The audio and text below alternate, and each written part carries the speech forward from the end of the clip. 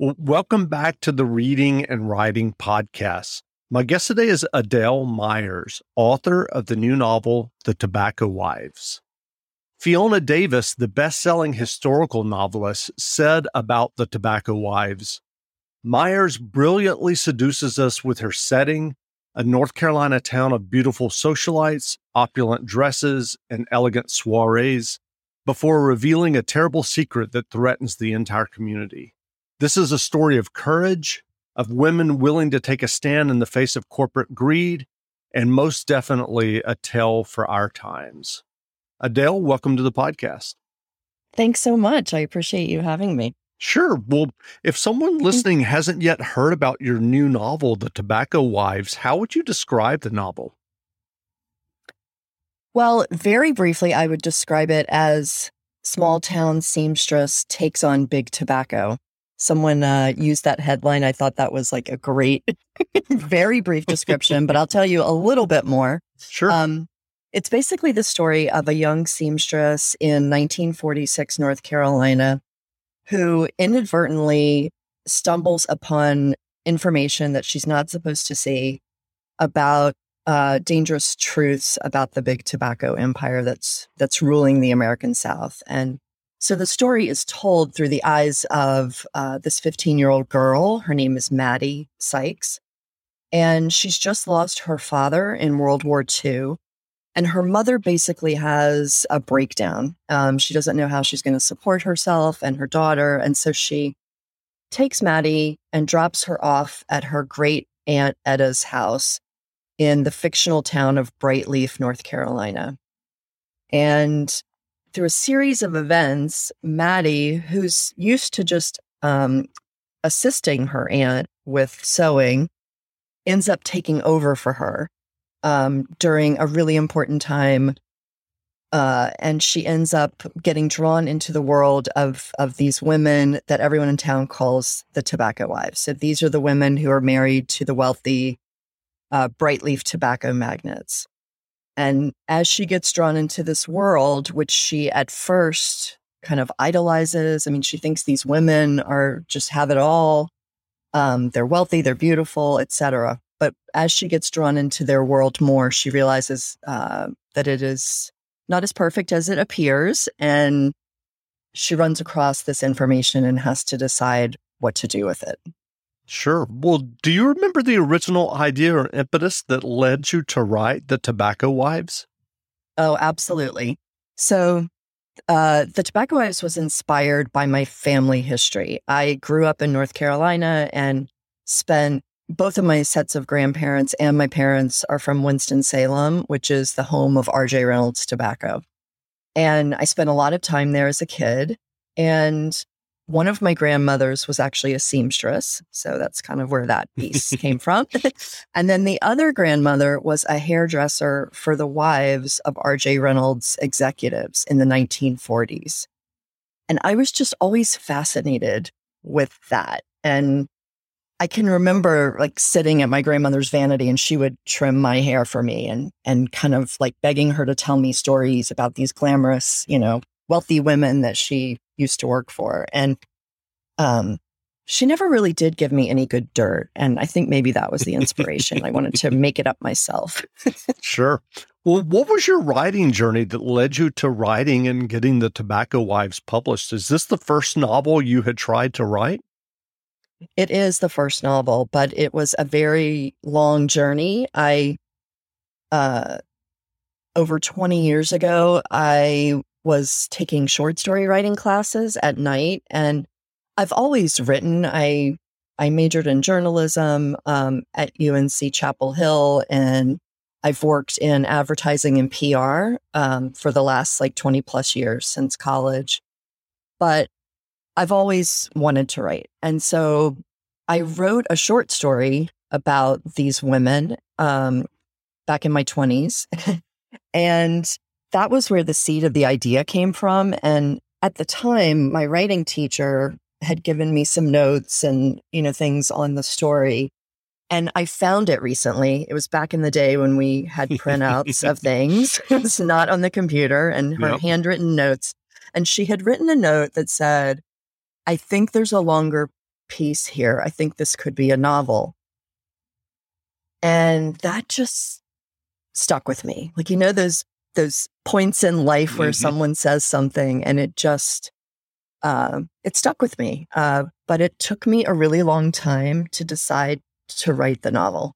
And I decided to do it. And I think part of the reason was a lot of my creative energy was spent in my career and making a living. And I got married, I had a son, and life was busy. So my writing was on the back burner for many, many years. And then about 8 years ago, I made the decision that I want to do this. I wanted to try to publish a book by the time I turned 50, and I came pretty close. So, I started steadily working on it 8 years ago, still working full time, but in between being a mom, a wife,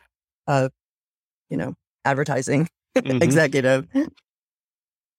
And so what was that writing process like for you, to finally be writing this novel that you had thought about in the back of your mind, and the short story that you mentioned for, 15 or 20 years? Well, I had never written a longer piece like this, so I didn't really know what I was doing. And I went back to that teacher who I had kept in touch with all these years, and I asked her for some advice, and she actually recommended a book by a mystery writer, Elizabeth George, called Right Away. And it was a book about where she breaks down her process for writing a novel and how she develops it. And I didn't end up following that exactly, but I took some pieces from it that helped me get started. And I knew I wanted to focus on these women and this time in history in the late 1940s. And so I started to develop the characters and to do research first, and did that for quite a while before I started to write.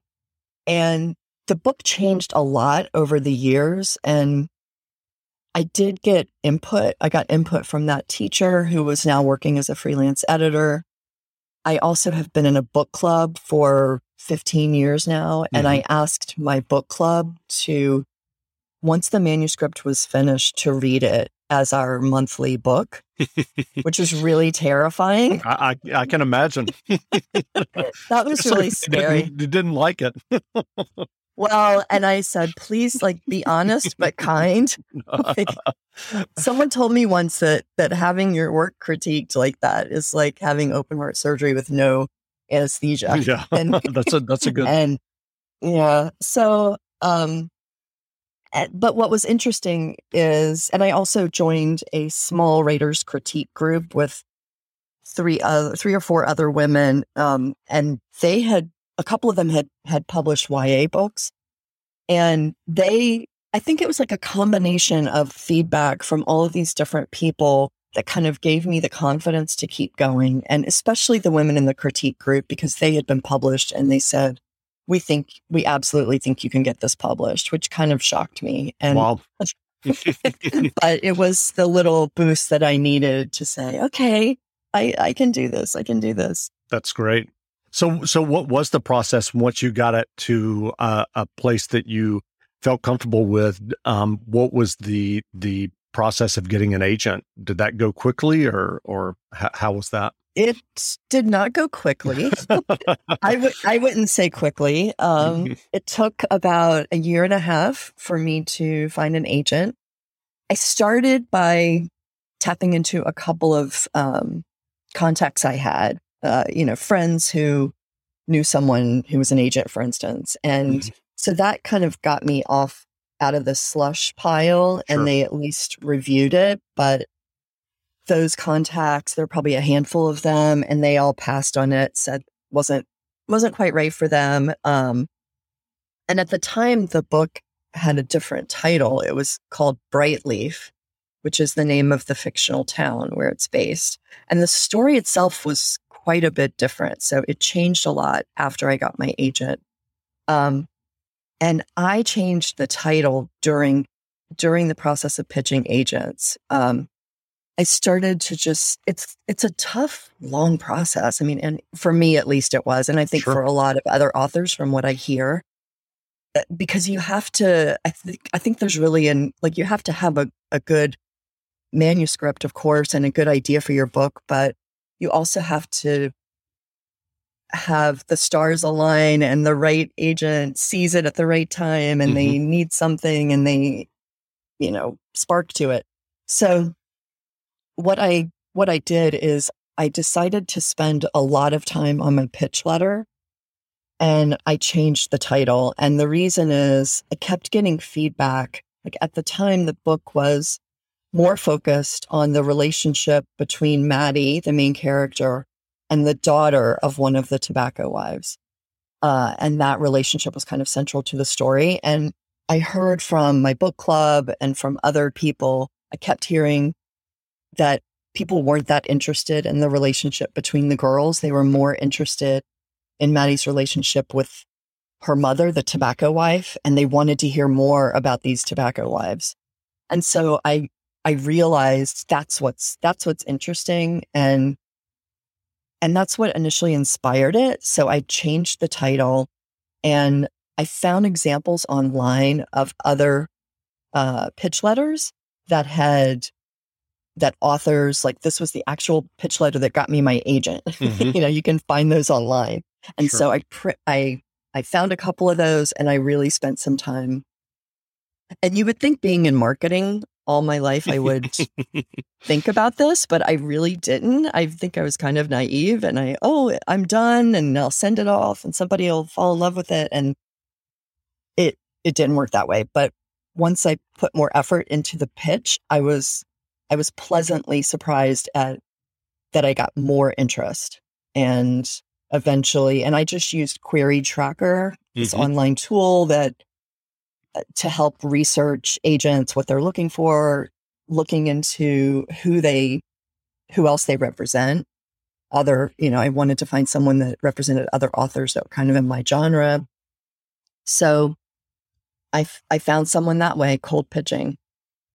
You know how to book flights and hotels. All you're missing is a tool to plan the travel experiences you'll have once you arrive. That's why you need Viator. Book guided tours, activities, excursions, and more in one place to make your trip truly unforgettable. Viator has over 300,000 travel experiences to choose from. Everything from simple tours to extreme adventures and all the niche, interesting stuff in between. So you can plan something that everyone you're traveling with will enjoy. Real traveler reviews give the inside scoop from people who've already been on the experiences you're considering. So you can plan with confidence. Free cancellation helps you plan for the unexpected. And 24/7 customer support means you can travel worry-free. Download the Viator app now and use code Viator10 for 10% off your first booking in the app. Find travel experiences for you. Do more with Viator.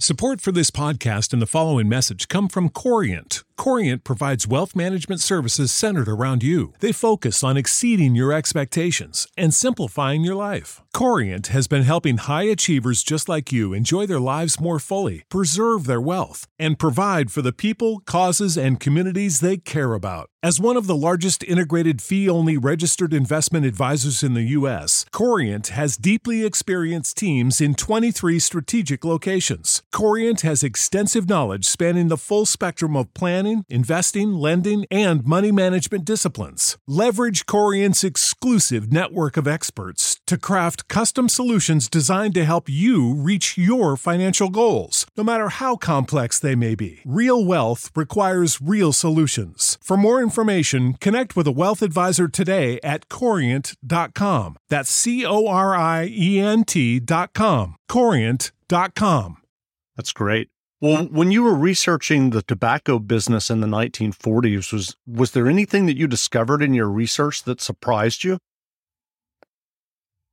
What surprised me most was stories from my family. I knew that they all worked in Winston-Salem, that they were involved in the business or working for the people that ran R.J. Reynolds, but I really dug into details and talked to my father quite a bit. And his father, who worked in the cigarette factories, is no longer alive, but he had passed down stories about working there and what that was like. And I think hearing those firsthand accounts was disturbing and surprising to me. And a lot of those details are in the book because Maddie gets to visit one of the cigarette factories, kind of sees and hears what goes on there.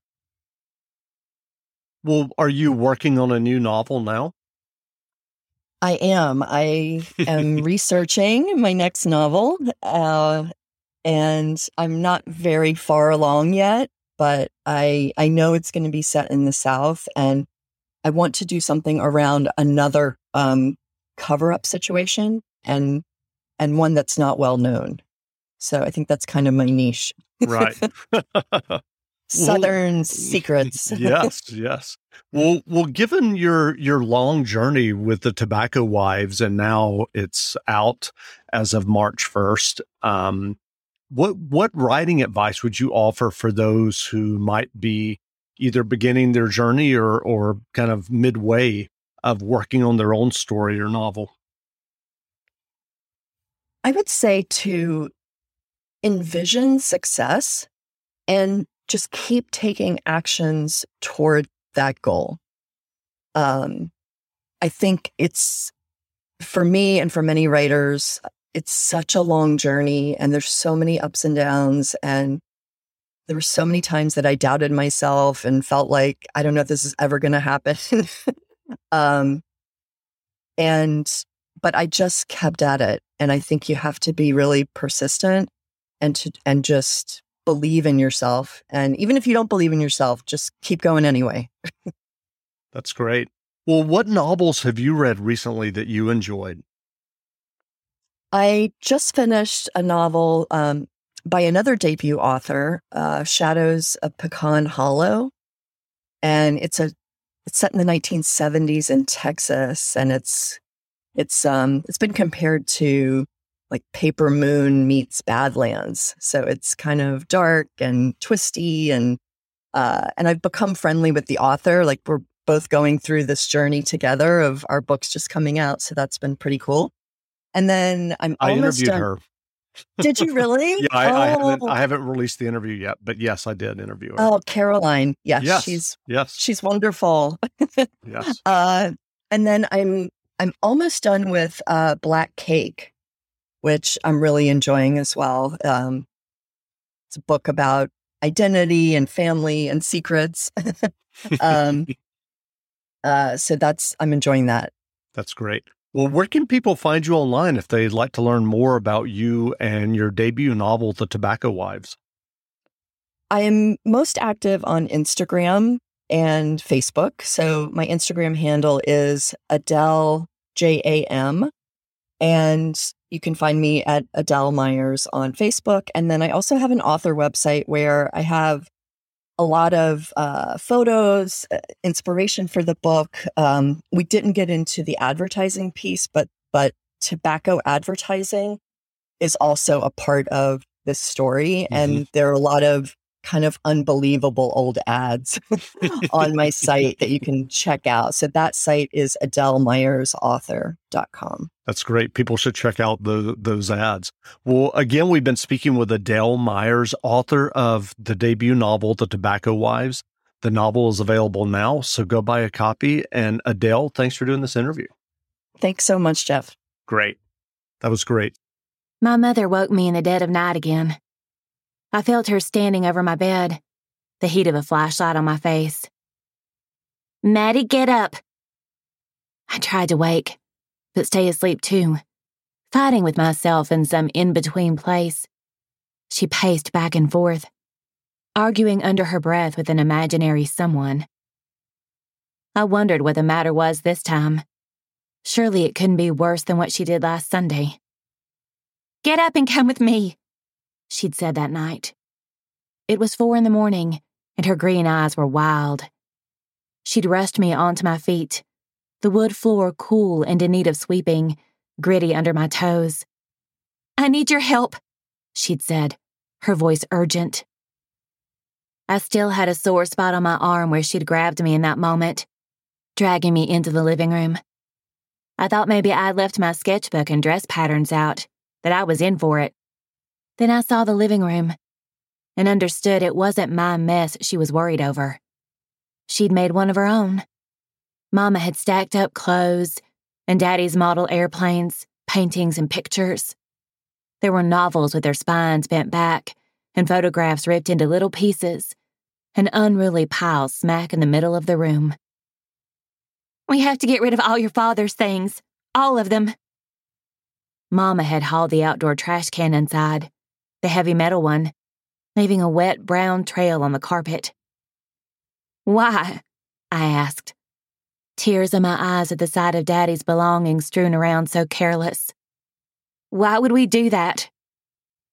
My father's undershirts were stacked on the worn cushion of his favorite wingback. His hat lay on the floor next to the wooden kit he propped his foot on to shine his shoes. I loved the gasoline smell of his shoe polish and the brisk sound of the brush when he buffed his boots to a high gleam. I reached out to rescue it, to save the memory of my daddy. But Mama gave my hand a smack. "I'm the mother, and you do as I say." The mother. She always said it that way, like she needed to remind me, or maybe herself, of her place. When Daddy died last fall, Mama took to her bed for months. At first, I thought she'd come down with a bad flu. I wiped her brow with cool washcloths and set steaming mugs of honey lemon tea at her bedside. I sat with her through the long days, making sure she was still breathing. But she wasn't sick. At least her body wasn't.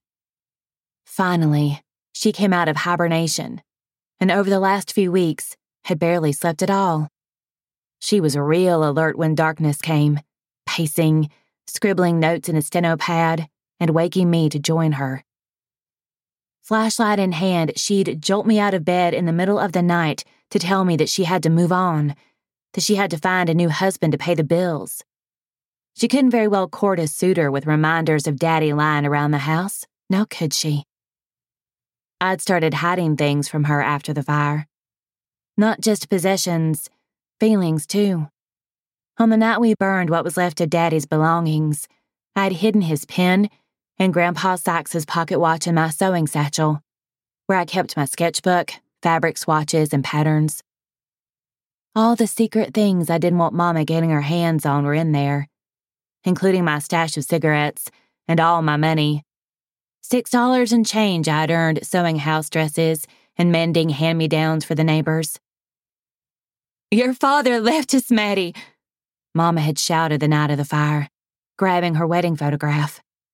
The edge of the metal frame scraped her arm, causing a red line to bloom up through her skin. "Mama, you cut yourself." She didn't seem to hear me. There was no talking to her when she got like this.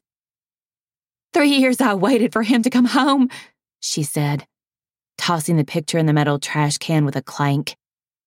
3 years of waiting for him to make good on his word. "I promise, honey," he said. "When this war is over, we'll move out of Haywood Holler, get away from the smell, and find a nice house up on Pine Mountain. I promise." Humph. Well, promises are cheap. Now we can hardly afford this place. Mama always complained about the smell of the paper mill. "I'll be damned if I'm going to live out the rest of my days next to that stench," she'd say. Our whole town stank like rotten eggs from the heat and chemicals they used to pulp wood chips into paper. But Daddy had worked there. All the other daddies, too. Didn't that count for something? "You don't know what you're talking about," she'd said, when I told her the good outweighed the bad, that without the paper factory, Daddy wouldn't have a job. But she didn't listen to me. She sure didn't listen the night of the fire. "He can't help his plane got shot down. He didn't want to die," I'd said, trying to defend Daddy, trying to pull things from the pile, trying to make sense of it all.